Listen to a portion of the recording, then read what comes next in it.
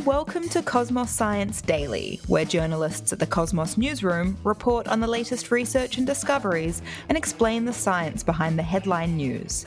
Today's newsroom journalist and Master of Physics graduate, Evrim Yazgan, is unpacking quantum computers.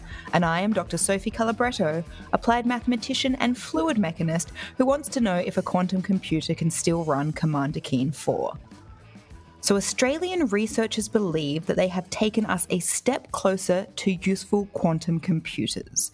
Surprisingly, they've based their quantum device on good old silicon, the main ingredient in computers for the last 60 years.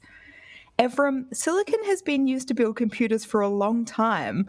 I thought quantum computers were meant to be sort of the next step in technology. Why are we still using silicon?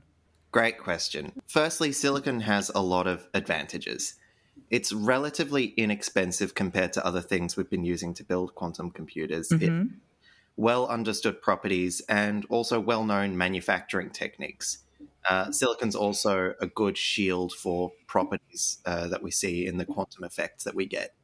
Okay, so I knew that we were going to get to quantum stuff eventually. And I should just say I did do quantum mechanics in university, but it was about 1,000 years ago.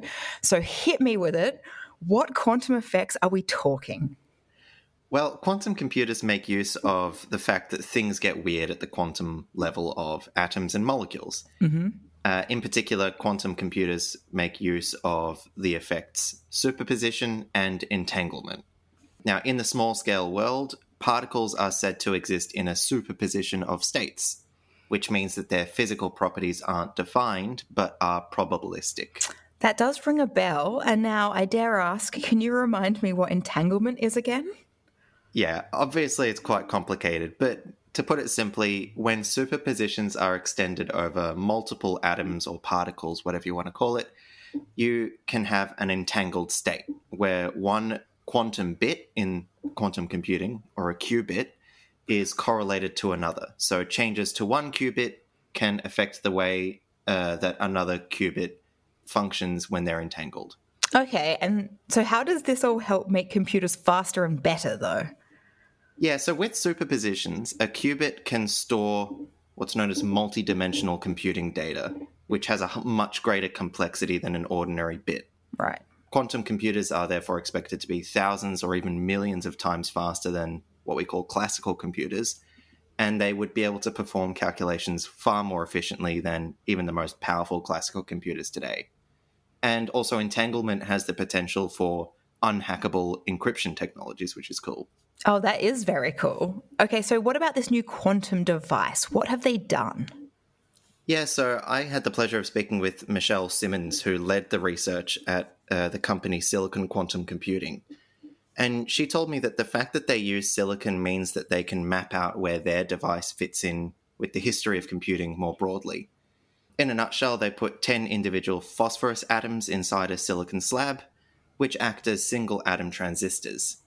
Now, instead of ones and zeros, qubits can have values of 1, 0, or a mixture of 1 and 0. Okay, so it sounds like a very precise process. How did they add atoms individually?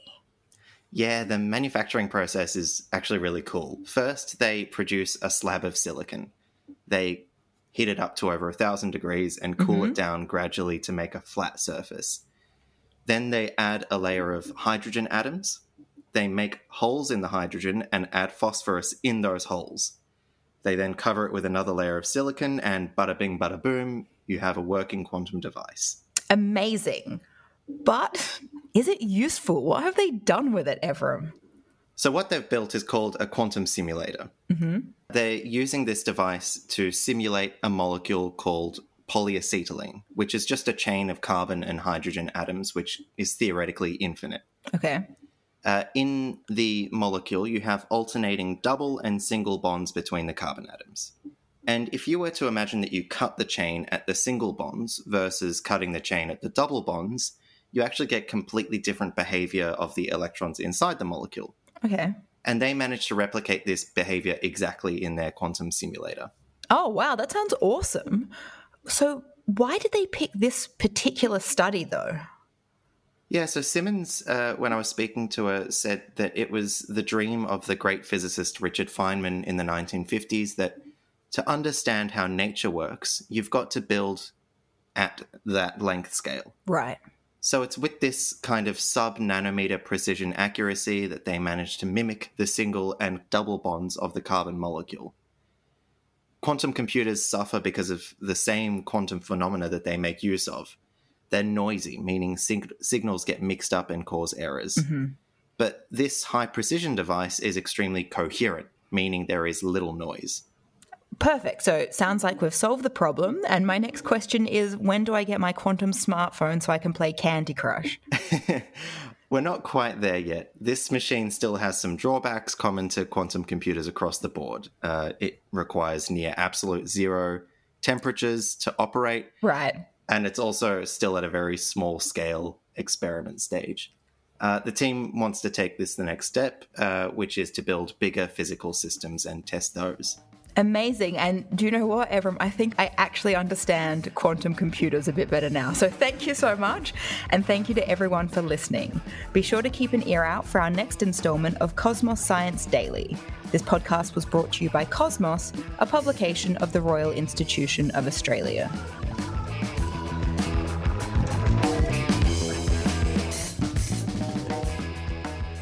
From Listener and Cosmos Magazine comes Science Explained, a new weekly podcast answering all of life's questions, big and small, in just 10 minutes. Download the Listener app now and listen for free. Listener.